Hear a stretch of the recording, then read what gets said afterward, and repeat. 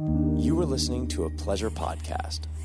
For more from our sex podcast collective, visit pleasurepodcasts.com.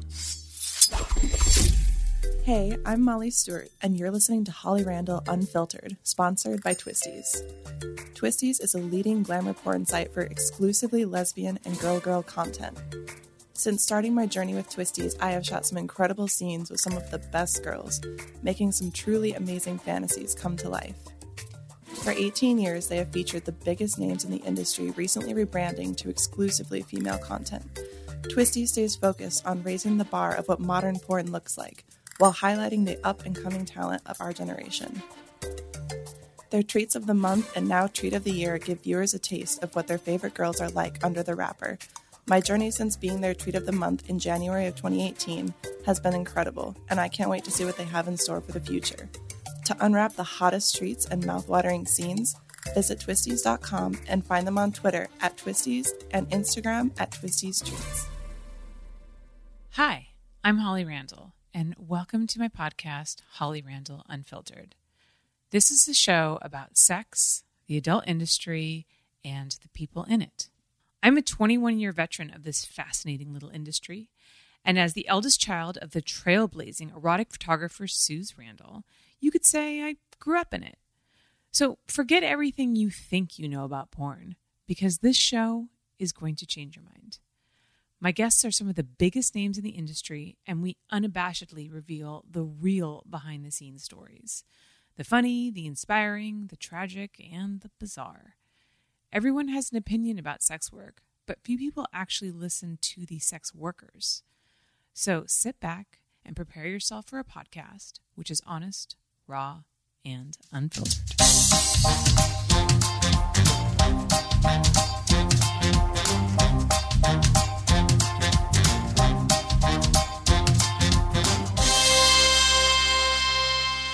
I had a bunch of air plants, bought like 100, killed them all. Now I have 2 spider plants, and they are struggling. I thought those were indestructible. That's what people say. And I told my mom. But not in your hands. I told my mom, and she went to school for horticulture. Okay. And I'm like, Mom, what do I do? What do I do? Like, how do I keep these alive? And she's like, sometimes they just die. Like, thanks. It sounds like a analogy just about life in general. They just die. Sometimes... I mean, it would be fitting. Me and my mom talk about like death and death planning a lot. Really? Yeah. Why? She loves it. She likes to talk about death? Yeah. Why? I mean, you need to be prepared. Do you have a death plan? No. You need to be prepared. Well, I mean, like for my own death? Your death, people around you? Yeah. I mean, I know I want to be cremated, but, and mourned heavily. And a lot of people. I want a lot of sorrow. I want a lot of sorrow. Yeah. If I die, y'all better be like really sad about it. But otherwise, no, I plan to live a long time. See, I have a huge fear of death. Oh, death that's why you got to talk about death more. Death is like something that freaks me out. I don't like things ending. Like the finality of it and not being here for stuff it's a bit perturbing to think about. Yeah. But I think it's, death has been a part of my life. And I think that it's important to accept that and plan for it. Is that because you work in animal rescue? No. And you hospice? No, it's not necessarily like people dying. Like animals dying is also sad, but people dying, I think you need to plan more for that because you have a larger body to do that. Yeah, that's true. But my mom and I talked about her death plan, and she wants to have a natural burial, but she lives like way out in the boonies. And I looked, and I'm like, the nearest place is like 4 hours. Mom, I'm gonna have to like road trip with your dead body and like a pickup truck or something. And she's like, that's fine. Weekend at Bernie's. And I'm like, okay, Mom. Like she's very, very death positive.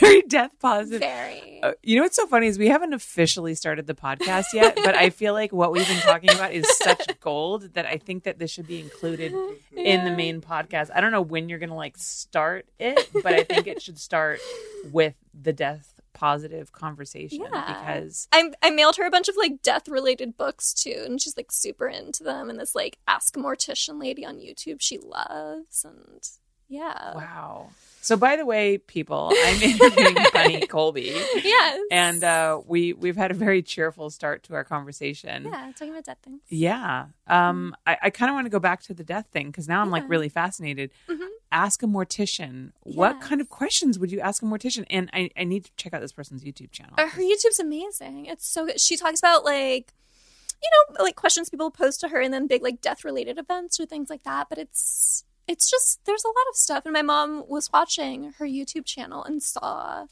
that cremation isn't actually as green as people think it is. And my mom was like, oh, well, I want to have a natural burial. And the YouTube lady like sort of espouses natural burial as like one of the better options we have right now. So that's what my mom wants to do. So by a natural burial, does that mean you just bury her straight in the ground, like no coffin or anything like that? You can do like a compostable one or one that's just like plain wood, or you can do like a shroud.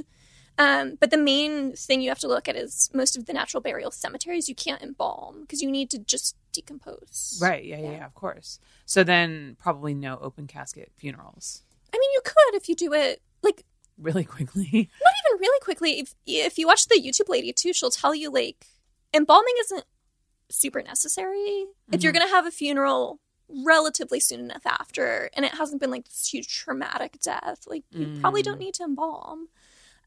So no embalming, nothing. She's also like, I feel like I also know a lot about like my mom's like end of life wishes as well. Yeah. Like no extreme measures. Like my mom and I are very, very close. So a creepy, intimate relationship in that way. I know way too much about what she wants for death, but wow. Hopefully it's a long way off. People in her family live a very long time. Okay, so that's good. So lots of time to plan. Yeah, I mean, her grandmother just passed away and she was 102.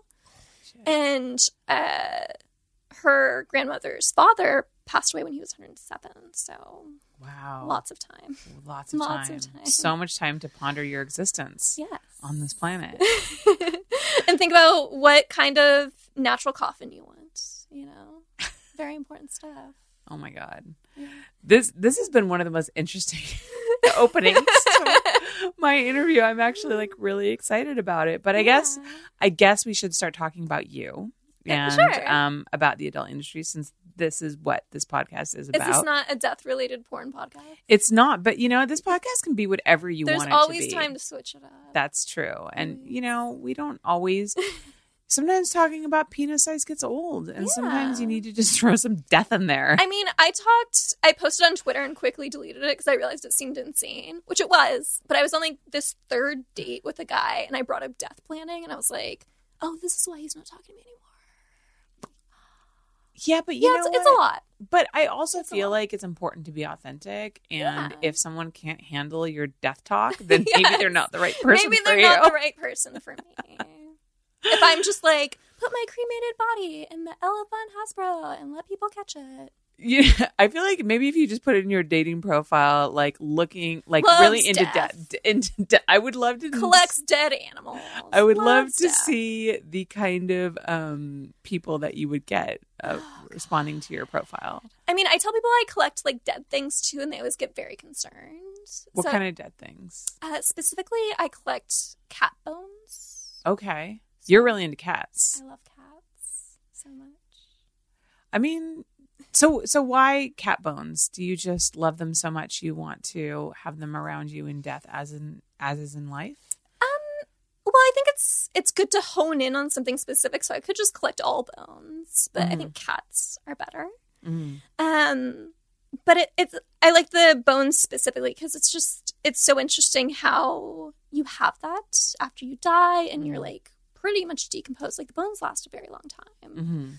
And I've thought for a while and talked to friends of mine for a while that when my cat Cookie dies, I'm like, I'm going to get him stuffed, taxidermied.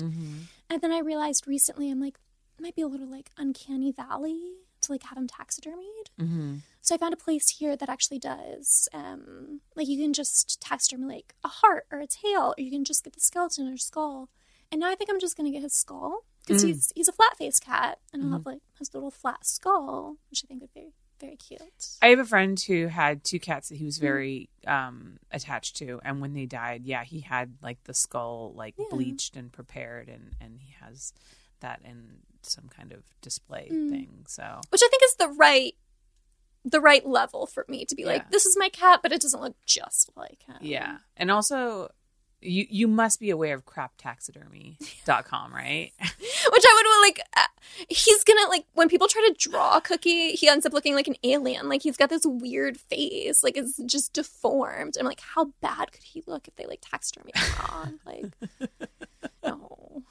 It's actually one of my favorite websites. I think I have the book too. As much as I am afraid of death and I don't enjoy looking at dead things, crap taxidermy is pretty good. Pretty engaging. It's your gateway. It's my gateway to death. Yeah. To death talk. All right, Bunny, let's talk about you and your life. Okay. So you grew up in a small town. A very small town. What was that like? Horrible. So I grew up in a small town, and if you look up the population, it'll say 2,000 people. Mm-hmm. But 1,000 of those people are in the women's prison, which they use for census purposes because you get more tax money. So it's 1,000 people. Wow. My graduating class was 50 people. Wow. So very, very small. Wow. Is it so? I mean, tell us some of the pitfalls of living, because I grew up in LA, so I have no idea. Which is I wouldn't know what living it growing up in LA would be like. I just can't even comprehend that either. I mean, you know everyone. And everyone knows you, and everyone knows all of your business, and you know all of their business, and it's just, it's a lot. And it's also where I grew up, it just felt like a very dead end sort of area, and I was like, if I'm going to do anything, I need to leave this town. That is my only goal in life. I don't care what I just need to get out of here. And yeah, it's just... It's very strange growing up in a small town like that, and just having everyone who lives anywhere near you be such a sort of intimate part of your life and know so much about you. And I'm I have people tell me now that I'm kind of withholding or secretive about things, and it's not necessarily on purpose, but I think I really appreciate a certain level of privacy. I'm showing whole on the internet, so I clearly don't care too much about all of my privacy. Right. But there are some things that I'm this is for me. This is mine. Yeah. This is for certain people that I let have it. And when you grow up in a small town like that, you don't really have sure, I wasn't showing my tits online then, but I every other horrible part of your life, everyone knows about, and it's so exposing in a completely different way. Mm-hmm. So I assume that everybody in your town probably knows. I would assume that you do porn now. I would assume so. Do you get Facebook messages? I'm not on Facebook. Okay. I deleted my Facebook even before I joined porn. But I have a couple friends of mine who I follow on Twitter, and we were good friends in high school, and some of them still live there or had lived there up until recently. And I would talk to them about it, and they'd be like, yeah, people come into where I work, and they're like, oh, do you know what she's doing now? What is she up to? And it's you know what she's up to. You know what she's, we all know what she's doing. And I'm fine with it. I mean, everyone in my life knows that I do porn. My family knows that I do porn. All of my friends know before I joined, and so I don't care if they know or not. Mm-hmm. Look me up on Pornhub, get that rank up, baby. Yeah, watch it. So your family's okay with what you do? Mm-hmm. Yeah, my mom and I, like I said, we're extremely close, and I told her when I joined the industry. Mm-hmm. And I tell people my mom is offensively supportive. She is very supportive. She is just the perfect mother, and I could not appreciate her more or love her more. But yeah, she's totally chill with whatever it is that I choose to do with my life. I'm supporting myself and paying my bills, and I am happy, and that's all that matters to her. That's great. Yeah. I wish more parents were like that. I know. It's so sad for me when I see people in the industry who have strained relationships or basically non-existent relationships with their family, and I'm just it's so sad, but it's so sad. And it's also, I think, really hard on your mental health because when you're going through struggles and you don't feel like you have a support system, no, that's really rough. I know, because for me, it's like I have my mom who I'm very close with, and I feel like I can tell her anything. I have, you know, my ex and I are like best friends, and I have people that I know, like if something horrible, like I have them there and I have them to bounce that off of, and it's really unfortunate that other people don't have that. And my mom and I, like the way I grew up, I equate it to like, she's like my old like war buddy, where it's like I love her and I love being there with, but like seeing her in person sometimes like reminds me of like how I grew up and things like that. And so sometimes it's like it's hard for me to see her, but it's not because I don't love her. It's just I remember my growing up in this small town and all of that chaos. Mm-hmm. But we've been through so much together too, and I couldn't imagine not having her in my life just because this is how I choose to make an income. Yeah. So how did you get started in the adult industry? Mm-hmm. I believe you started off camming, right? Yeah. I was working for the government for a little bit, living in Oregon, and it didn't pay very well. And I was like, I like need some more money just to make ends meet and this and that. And I had saw Hot Girls Wanted, the documentary. Which one? The very first one? I think I saw the first one. The very first one of the girls in Florida. The one that everybody hates. Yes. Yeah. And I saw it and I was like, I can do this. So that's how I started camming. I was like, I can do the sex industry. This seems fine. Even after seeing that documentary, because that actually shows the adult industry in like a really negative way. It definitely shows the negative, but I feel like I'm intelligent enough to understand that you're just going to see one side of it. Like this is true. But it's great that you could see certain documentarians, you're going to have some bias that's shown through like editing and things like that. But I was able to take, more from it than that. And I was able to see like, there's bad stuff going on. And that's a nice warning about potential bad stuff that could happen. But there are also people here making money and doing all these things. And I feel like that's something that I can do. And I certainly have no problem speaking up for myself. So I felt like it was a venture that I was okay getting into. Yeah, that's important. The ability to be able to establish boundaries. I think that's what a lot of people lack when they come into the adult industry. Especially if they're so young, like 18, 19. Yeah. Like you just... Because you don't know how to advocate for yourself yet. Don't. And the thing is like, it's honestly like with any form of entertainment or really anything in the world. Yeah. Like people are going to take advantage of you. Like you could have wage theft at McDonald's. Like it could be any job. Yeah. But that's, like, I joined when I was, like, 25, almost 26, I think. Mm-hmm. And I'm glad that I did. I don't want to imagine what it would be like if I joined when I was 18. I think it would just be chaos. But joining when I did, like, I had already worked other jobs. I already knew what it was like to be in a job that I didn't like and to have to confront coworkers or bosses and deal with things like that. And... just also, as you get older, you just care less about what other people think of you. Mm-hmm. And if I need to be kind of, not necessarily aggressive, but confrontational, if I need to confront you about something that you're doing that's offending me or hurting me or making me feel like I'm in a place of danger, like, I'm okay doing that because I don't need to impress you. Yeah, it's interesting that you say that about having had other jobs because I think it was Alina Lopez who said that it was really helpful for her that she had other 9-to-5 jobs before she came into adult, because same thing, it kind of taught her about basically how to be an employee and how to show up on time and with what you're supposed to bring, be responsible. The thing that I always get when I show up on set is like, I would remember working these like normal jobs. My first job was like working retail. I worked at American Apparel, sweatshop for Made in America. And they would constantly hound it in you, like any retail job, any service, like entry level job.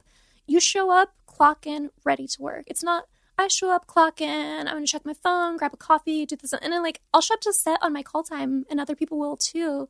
And they need to, like, finish doing a bunch of stuff, or they're 20 minutes late. It's just like, you need to be ready. Like, ready to go, ready to shoot. My favorite is when people show up and they're like, oh, so I need to, like, shower and shave. No, like, no, what? You were supposed to do that several hours ago. Yeah, like that needs to happen before before you even get here, like before you like even think about coming here,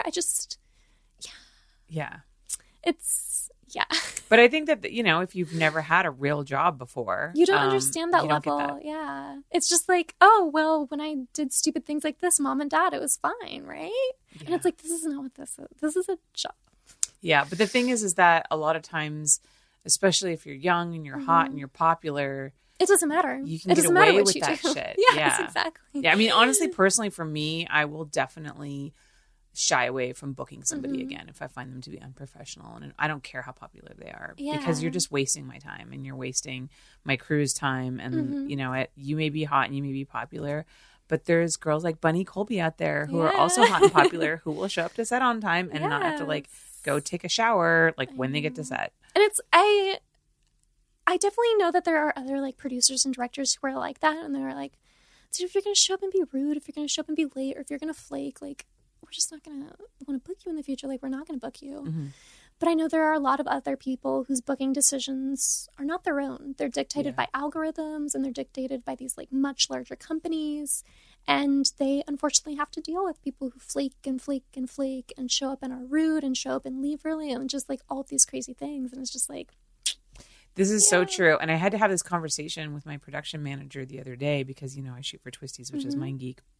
And then for Brazzers sometimes too, but I only shoot their contract stars, so it's kind of a different story. But there was this girl that they wanted to book who'd kind of like already flaked on us once and was like, kind of difficult. And my production manager was like, why do we have to book her? Like, she's already shown that like she's irresponsible, like she's inconsiderate, she's all of these things.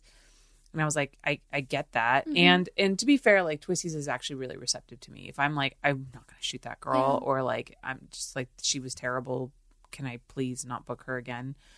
But in general, they're a company that's looking at numbers. They're looking at data. They don't care if she inconveniences my time. They don't care if she takes too long in hair and makeup. Like, all of these little things. Like, and to be fair, like, they shouldn't really care. It's not their problem. I mean, that's my problem as the producer. The fans aren't going to look and say like, oh, she was rude to a PA on set. Like, they're a company. It's money at the end of the day. It's profit. That's what and my job is to deal with that bullshit. That's my job as a producer, is to deal with the bullshit and suck it up. And honestly, like, because I used to whine about that stuff to my clients, and now I just kind of don't. I'm just, unless it's like a real problem. Yeah. And, they're like really difficult, or they're like so late that they're really fucking my day over.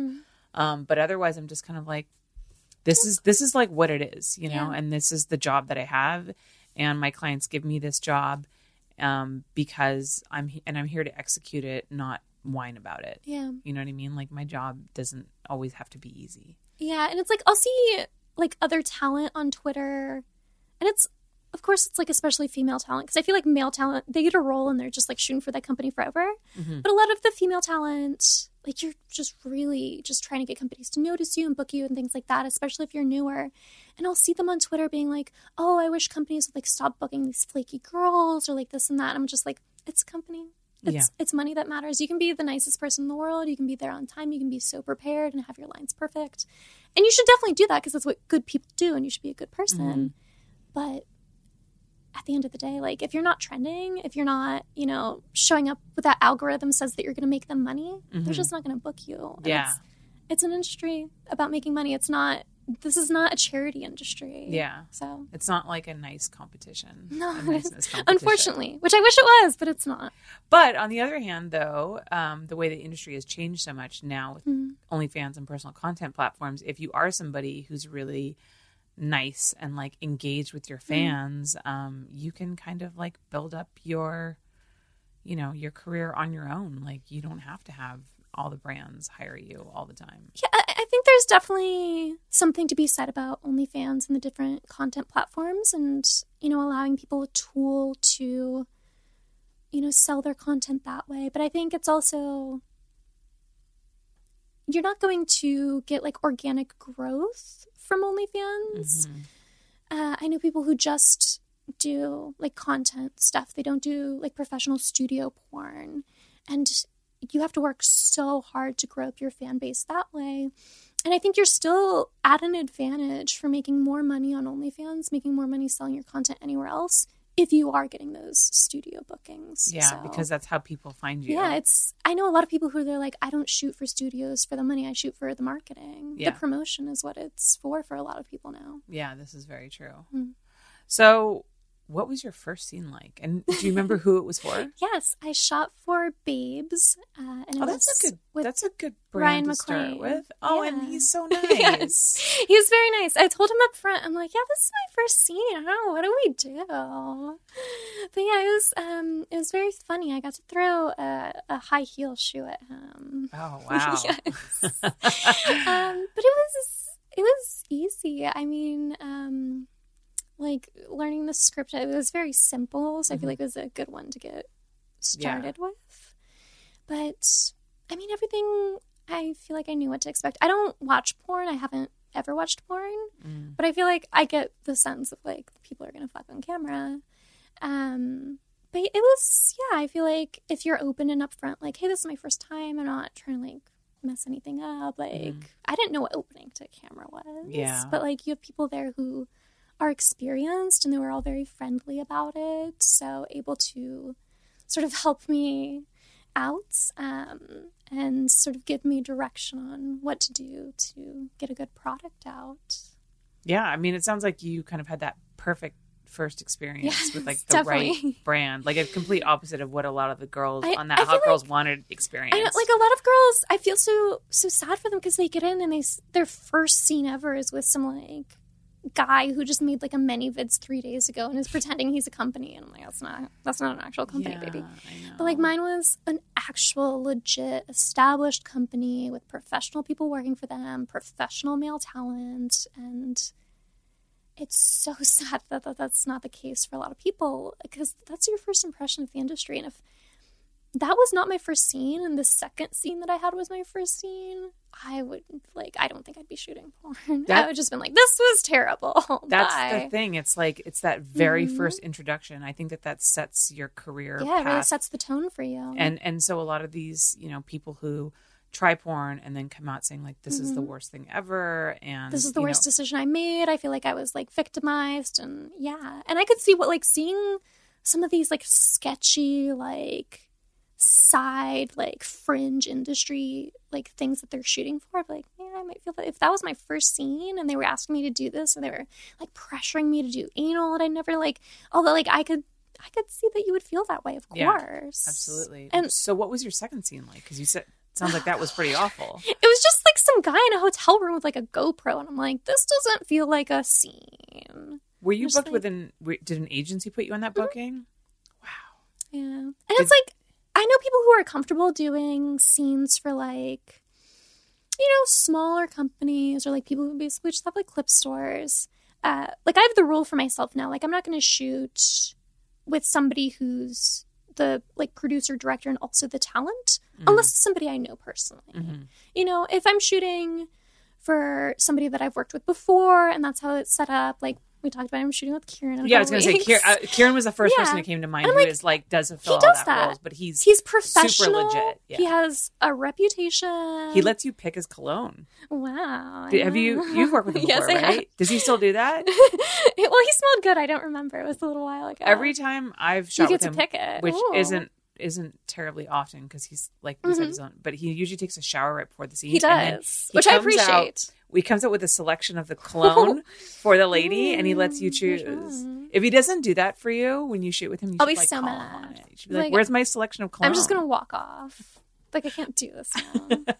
Yeah, he's extremely professional, and even the interaction that I have with him on Twitter of like him booking me, like the first time or this, like it's very professional. And some of these people who hit you up on just like my email, and I'm like, you are not professional. Like I'm not here to try to date you. Like this is a weird vibe, buddy. Yeah.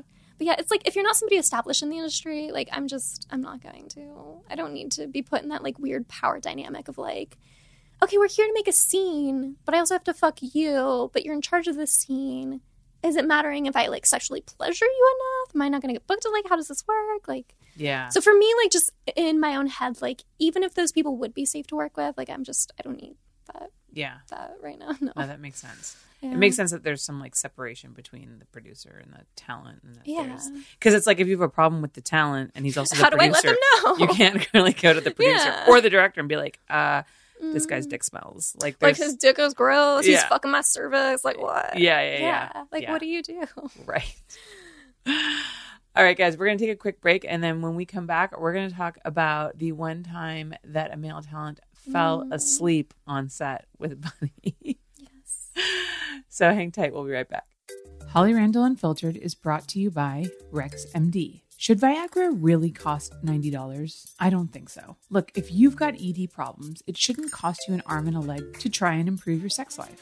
That's why you have to know about RexMD. RexMD.com has FDA-approved generic Viagra starting at just $2 per tablet, and it's delivered discreetly to your door. Here's how it works. Just fill out a brief survey, and if appropriate, you can try a starter pack to see how it works for you. RexMD.com has helped over 100,000 men get generic Viagra from the comfort of their own home. There's no copay, there are no doctor office visits, and your shipping is always free. So if you're looking for generic Viagra, RexMD has made the process fast, easy, and affordable. Don't wait another minute because RexMD is now offering starter packs of generic Viagra for new customers only. Visit RexMD.com/Holly right now to get started. That's Rex, RexMD.com/Holly.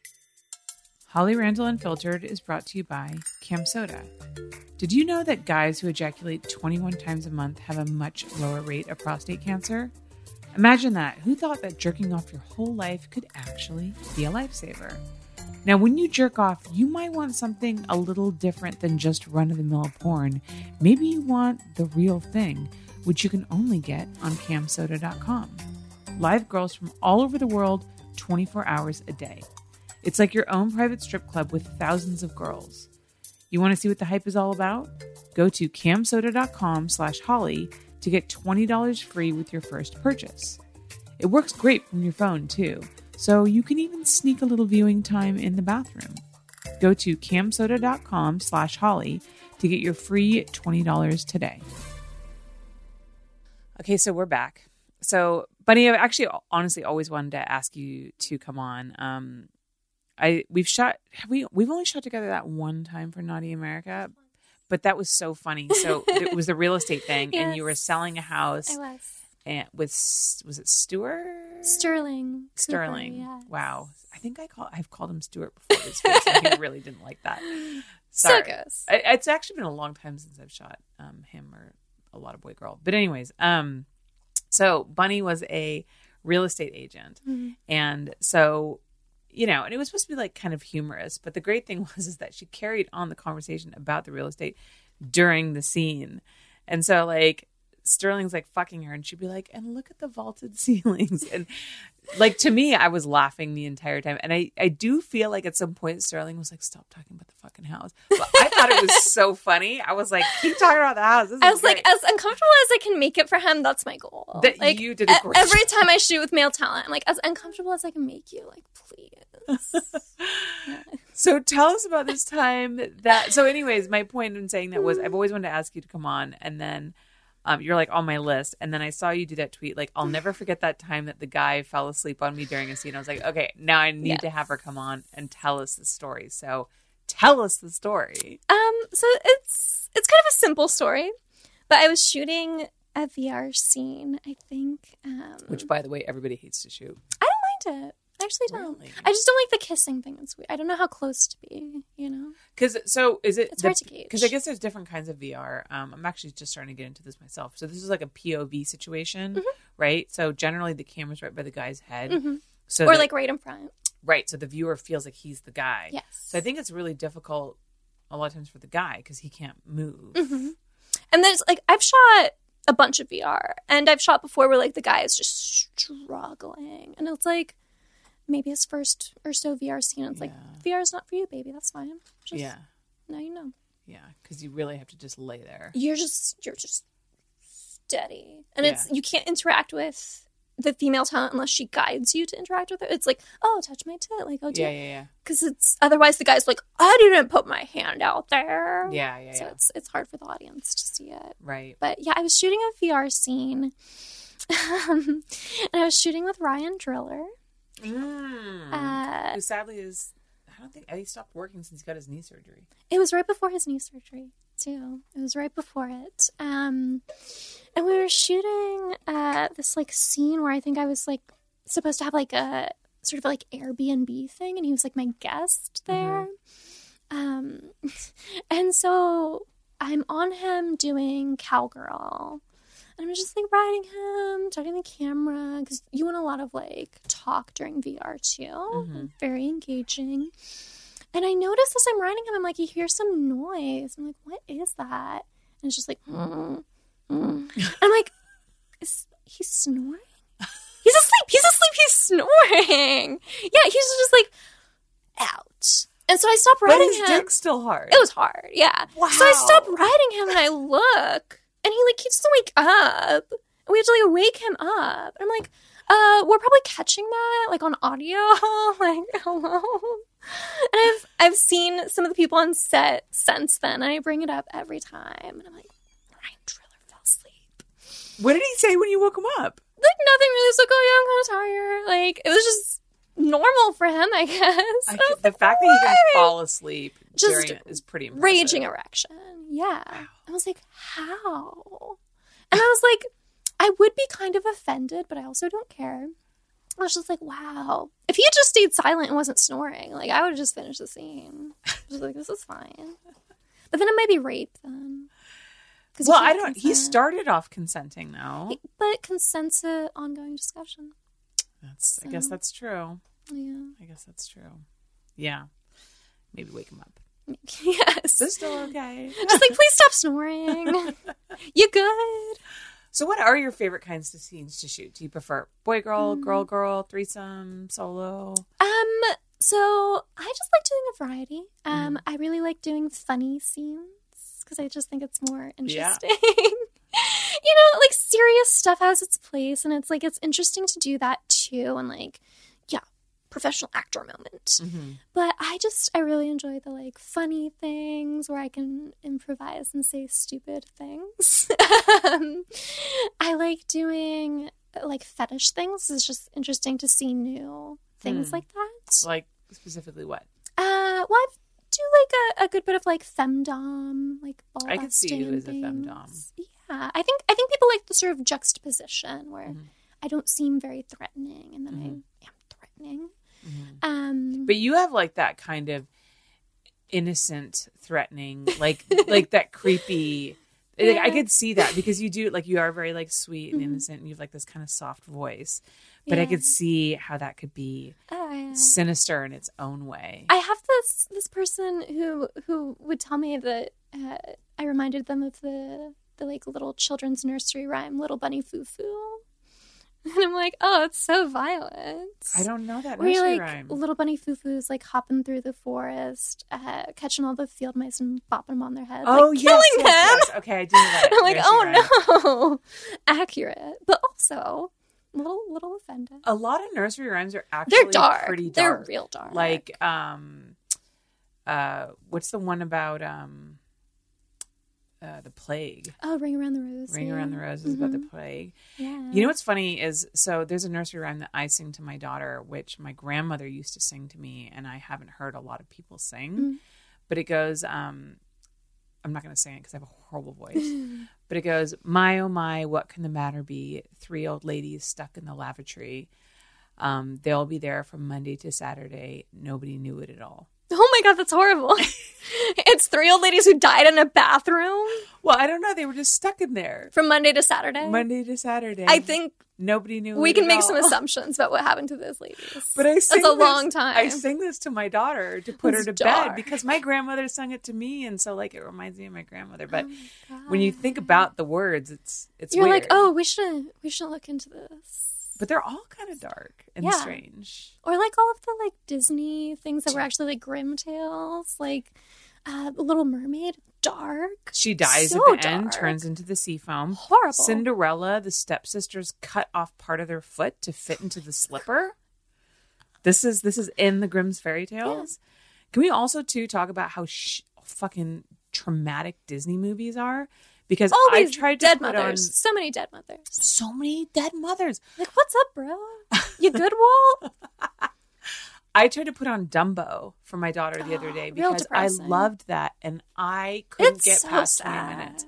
The part where like they decide that she's a mad elephant because she's trying to protect the baby, and they put her in a cage, and then the baby goes to visit her, and then he puts his trunk in the bars, and then she puts her trunk in the bars, and then they touch trunks. And it's so sad. I fucking sobbed. I like turned the TV off and I'm like sobbing, and my husband comes in. He's like, "What's wrong?" I'm like, "I put on Dumbo," and he was like, "Okay." Like, I think we need to cancel Disney. Disney, you're canceled.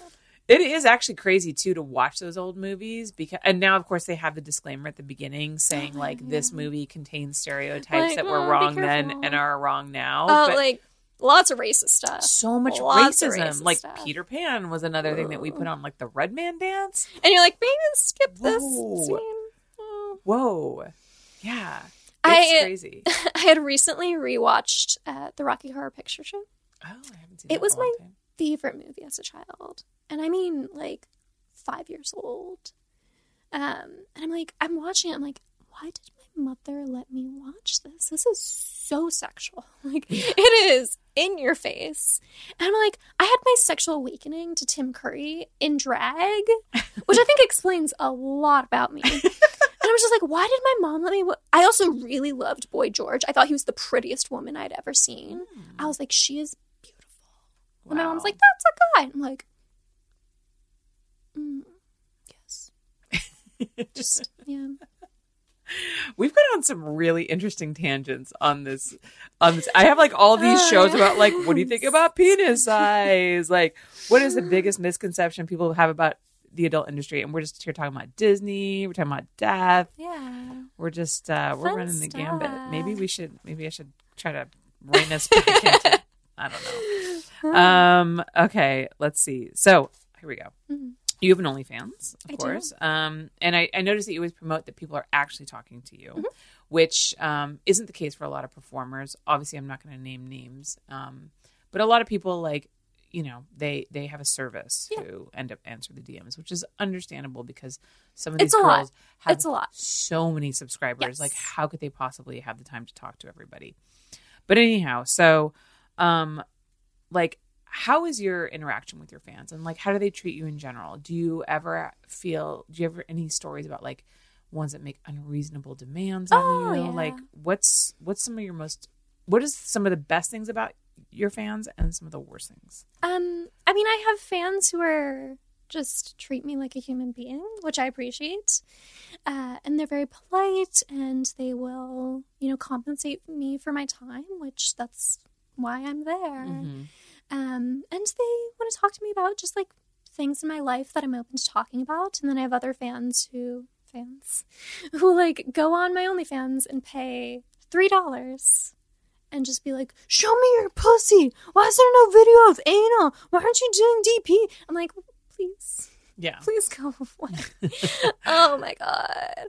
It's just, you have people who are wanting to be your friend and not like, I'm not there to be your friend. Like, I'll be polite to you. I'll be like very nice to you. But I'm not here to be your friend, and I'm not here to really expose more of my life to you than I'm comfortable exposing to anyone, and demanding that's not going to make this better for anyone. And I'm also not here as like, you're just like, turn on the button on the sex doll. She's just here at my pleasure because I paid $3 for this entry fee for OnlyFans. And I think people who understand, you know, I'm paying a subscription rate to get a certain level of service and content, and if I want anything more, I can politely ask for it and expect that I have to compensate them for that additional service. Like, I appreciate that. Like, I'm totally willing to have a conversation with somebody about where I do sexting or customs, or if I do them, or what limits I have on them, if they're going to be polite and appropriate about it. But if you're coming at me just like aggressively sexual, like, I understand that my job is sexual and what I do for you as a fan is sexual in nature generally, And I have no problem with that. But you don't need to just, like, send me a photo of your dick and talk about, like, this massive load you just came. Like, that's not what you're paying me this level of money for. If you want to get there, we can get there. But not upfront like that. Like, not, especially not for free. Yeah. So. Yeah, that is a big thing. A lot of guys just want to show you their penis. I'm like, I don't want to see your penis. I'm good. Yeah, it's funny because I get that too. Like, can I show you my dick? And I'm like, well, I see a lot of penis. I'm just gonna be like, okay, that's for a dick. My job, cool. And like, I get paid more than that to see it. So. It's just, I don't understand unless it's like some park flasher vibes where it's just like, I made you see it. Like, I don't get the point of why you want me to like dick rates. I don't understand. Do you do them though? No, I'm like, I just don't get like what I'm gonna be like. A 5, like. Oh, so you're going to be honest. I'm sorry. I'm going to be honest. Okay, well, that's your problem. You can't be honest with the dick ratings. But it's also just like, it's just a dick, bro. Like, how much am I supposed to, like, they're not, like, objectively, dicks are not that attractive. There's a couple where I'm like, decent job, like. Good job on good work. It looks like you clean it. There's a lot where you see it and you're like, have you heard of soap? Like, what is going, like. Dick rate your doctor, bro. Like, have him rate this. Like, he needs to look at this, not me. But most of them, you're just like, it's a dick. Like, yeah. Okay. Like, I don't have an opinion. I don't. So, speaking of, like, yes. How do you feel about is penis size important to you? To an extent, I would definitely say I'm not a size queen. By any means. But I think, like, you need to be working with something. Mm-hmm. I think my ideal, boyfriend dick is, above average. But So if average is 5.5, which it is. Yeah. I would say, like. Because guys always want an exact number. Sorry. They want to know, what is average? What is, like. Because I've had girls come in and literally be. Oh, okay. Oh, we're pulling out a measuring tape. Look at this girl. She's prepared. I go to Home Depot a lot. I was going to say, why the fuck do you put measuring tape on your keychain? Unless if I'm on set with a guy and I'm like, you said it was how big? Well, let's see. So 5.5 is average? Yeah. You're talking like base of the dick. So this is like pelvis. Wow, that's little. That's erect. Yeah. I mean, if you got some girth, that would be fine. That's 5.5. I mean, that's okay. That could be fine. Yeah, it's hard to tell too because you're like, if you got like pencil dick. I mean, if it's this thin, then you might have a problem. See a doctor. Like, ugh. Yeah, I would say, and again, it really depends on the person and like girth. Like, there's a lot of factors. My ideal, I think, would start at least probably a 6.5. Is that what this is? No, oh my God. You thought that was an inch, girl? That's 6.5. Okay, yeah. I think you could start there. Okay. This is 12. Fuck that. I would not want to do 12. I'm sorry. Does anybody actually have a 12-inch penis? I think some people say they do. I'm sure Dred's got to be right. That's what I was. Got to be. I don't know. I've never met him. I haven't met him in person. I've heard he's really nice. I have heard that too. I just reached out to him and asked him if he wanted to do my podcast, and I haven't heard back, Dred. I'm just saying. That's not very nice. I did send you an email.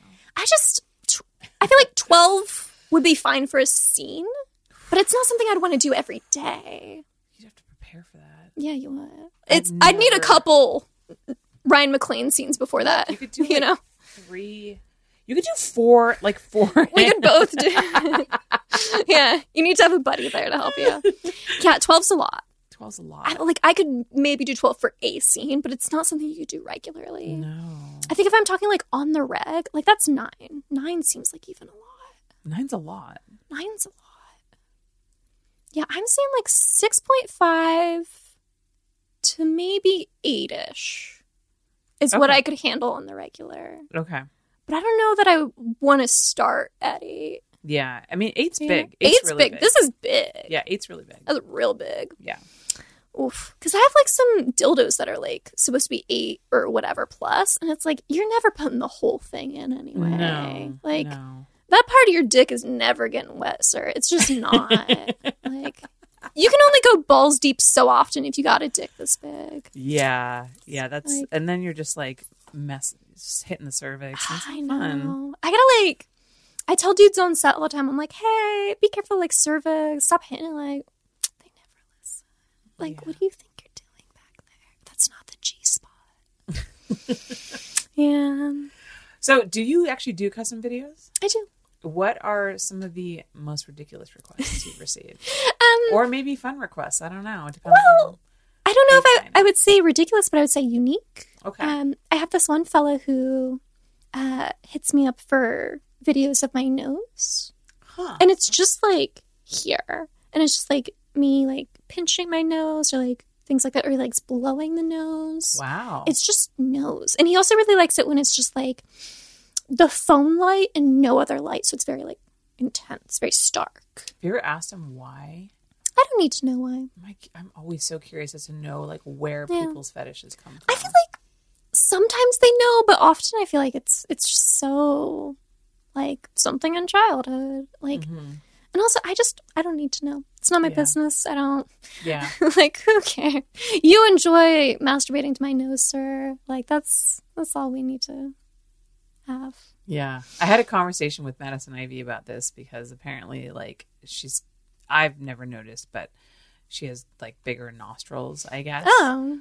She said there was a whole Reddit Oh God, to the size of her nostrils. That's and there's some people who are really into her nostrils, and That's they like crazy. want pictures, like videos, like of her nostrils. Wow. Yeah. I feel like, yeah, I do not have that sort of Reddit community. Mine is just, I don't know. Have it's you just searched? all boobs. You do have lovely boobs. It's just all about the boobs. You do have lovely boobs. They're great. Which I know you spent a lot of money on. I did spend a lot of money on them. Which I think is important. It is. Because you know, plastic surgery is one of those things you cannot. Don't try to get a Groupon on it. Like, no, you don't want to go on the cheap on that. Mm-mm. It is always going to, you're going to regret it. Just don't get it at that point. Like, don't try to get a discount on surgery. Like, you wouldn't want that for, like, heart surgery. Why would you want it for plastic surgery? Like, it's still surgery. You're still being put under. This is true. And I tell people a lot of the times, too, like, people see my boobs now. They don't see, like, what they used to look like before I got them or before I had the revision, which was very early into my porn career. And it's like, I had to have two. A lot of people have to have two. You should expect to have two.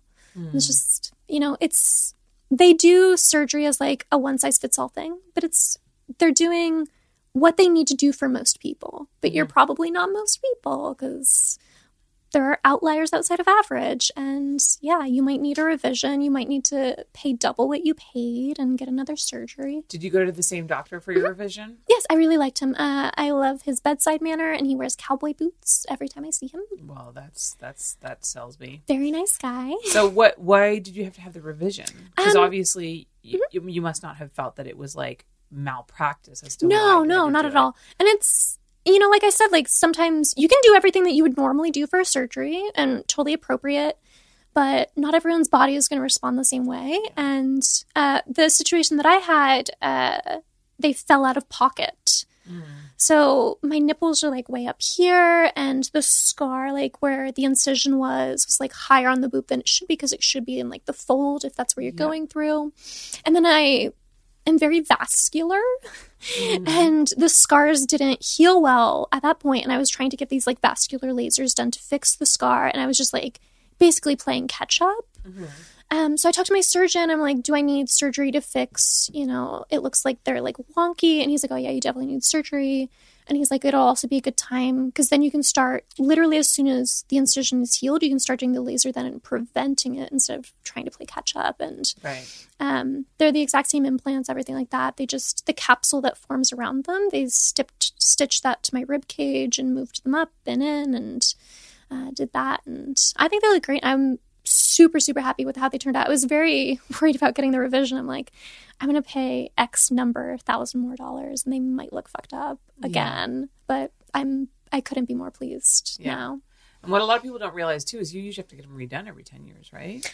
So that's actually sort of like old thinking on it. And I asked my surgeon about that too when I got them done. And he's like, unless you have an issue with it, you don't really need to. And then if you do, and it's been like 15 years or so, you might want to get like a scan, see if there's anything wrong. But with the way that the implants are made now, Like, you could keep them as long as you feel fine with them. You really don't need to do anything. So yeah, I guess when I think of that, I think about people who are getting them redone now who had them originally done 10, 15 years ago. Yeah. When the technology was yeah, different. exactly. And it's, you know, especially if you're having like saline or something like that, where it's the implant might not be as like sturdy. But yeah. What is the one thing about the adult industry that you would like to see change? I think I would like it more if there were more avenues for us to change things when bad things happen in the industry. If somebody needs to speak out about something that happened to them on set or with another talent or a producer or an agency or whomever, I think that we need more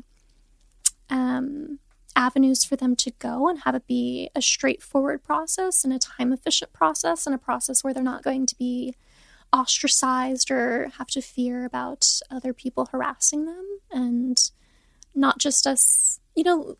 I'm sure you hear this all the time. Like, I hear it so much being in the industry where it's like, oh, like all the stuff that happened in Hollywood could never happen here because people like know what we do in porn and they would like call us out on it. And it's like, I don't feel like that's true. Like, yeah, we don't have necessarily like a Harvey Weinstein in porn, but the way that I felt about it when I was going through stuff in porn was like, stuff happens in porn. We just sweep it under the rug. Like, we just like, don't talk about that because we can't have people like outside of porn hear this and hear that something bad happens and then think we're all bad. Yeah, just, like, that's a fear because there's already so much stigma around the adult industry. So when these situations come up where there's, you know, sexual harassment, sexual exploitation, like any of those things, because the general public expects that to happen all the time, and we're trying so hard to rewrite their reading of us, it's like, we don't want to talk about that because then everyone's be like, of course that happened. It's porn. But so it's like we silence those people. Yeah. We don't give them, you know, the sort of pulpit that they need to actually speak out about this. And then nothing changes. Like, that's the worst part to me, is like, nothing changes. And it's just like, I wish we had a more of a like governing body of porn. Like, we don't, like, we're all independent contractors. There's like a couple big companies, but there's no real oversight for what we're doing by and large. And anytime we have like the government in California try to suggest more oversight, like, they don't get a lot of input from us. But there's a lot of backlash even before people look into what that oversight might be. And it's just, I just wish there was something we could do where we would have people from porn have their input about how it needs to be run, but that there would actually be something going on where it's like, we're looking out for these people. And yeah, it's so unfortunate. And then you look at people who get into porn and they're 18, 19, and you don't know what your rights are. You don't know what is expected of you on set and if that's legal or not, if that's normal or not, and what can you do if something goes wrong. Yeah. Sometimes. It's just, you don't know what avenues you have. And then even if you look at the avenues that you do have, like, how much time and money are you willing to spend to maybe get a result or maybe not? Like, it's just, it's very convoluted, and I don't know that I would have a perfect solution for it. But I feel like us not talking about it is not a solution. And that's a lot of what I see lately, or just like us having like little Twitter things about it where it's like, yeah, we called somebody out on Twitter and we all supported that person, hopefully, and then nothing happens. And then companies still book them. And then, like, it's just, yeah. Yeah, no, I hear you. Yeah. Bunny, thank you so much for coming on. I have all these questions, but we've run out of time. Pretty sad. So to come back and answer more questions. Yes, talk about my dating life. I know. Where can people find you online? You can find me on Twitter and Instagram at Bunny Colby. That's BUNNYCOLBY. And you can also find my links to OnlyFans and MiniVids on there as well. Fantastic. And you guys can find me at Holly Randall on Instagram and on Twitter. If you want to support this podcast, as always, you can go to patreon.com/Holly Randall Unfiltered, where you can watch interviews like this live. Thank you so much for watching or listening, and we will see you next week. Thank you so much for listening. If you love my show and want to support it, I ask that you take the time to rate and review my podcast. Now, if you're not sure how to do that, you can go to ratethispodcast.com/HRU and you'll automatically be directed to the various podcast apps your device supports, and then be led to the place where you can rate my show. 5 stars, of course, and leave your glowing review. Okay, it doesn't have to be glowing, but say something nice. You can also financially support this show through my Patreon by visiting patreon.com/HollyRandallUnfiltered, where you get so many perks for your support. Things such as early releases and live recordings of my interviews, merchandise such as stickers, mugs, and hoodies, autographed copies of my photography books, free access to my private Snapchat and Not Safe for Work website, hollyrandall.com, and my bonus podcast, My LA Porn Life. Also, join my Facebook group at facebook.com/groups/HollyRandallUnfiltered, and you can watch the video versions of these interviews at youtube.com/HollyRandallUnfiltered. Oh, and of course, sign up for my newsletter at hollyrandallunfiltered.com and get all the info on upcoming guests and special projects. Again, thank you so much from the bottom of my heart for supporting my podcast in whatever way that you can.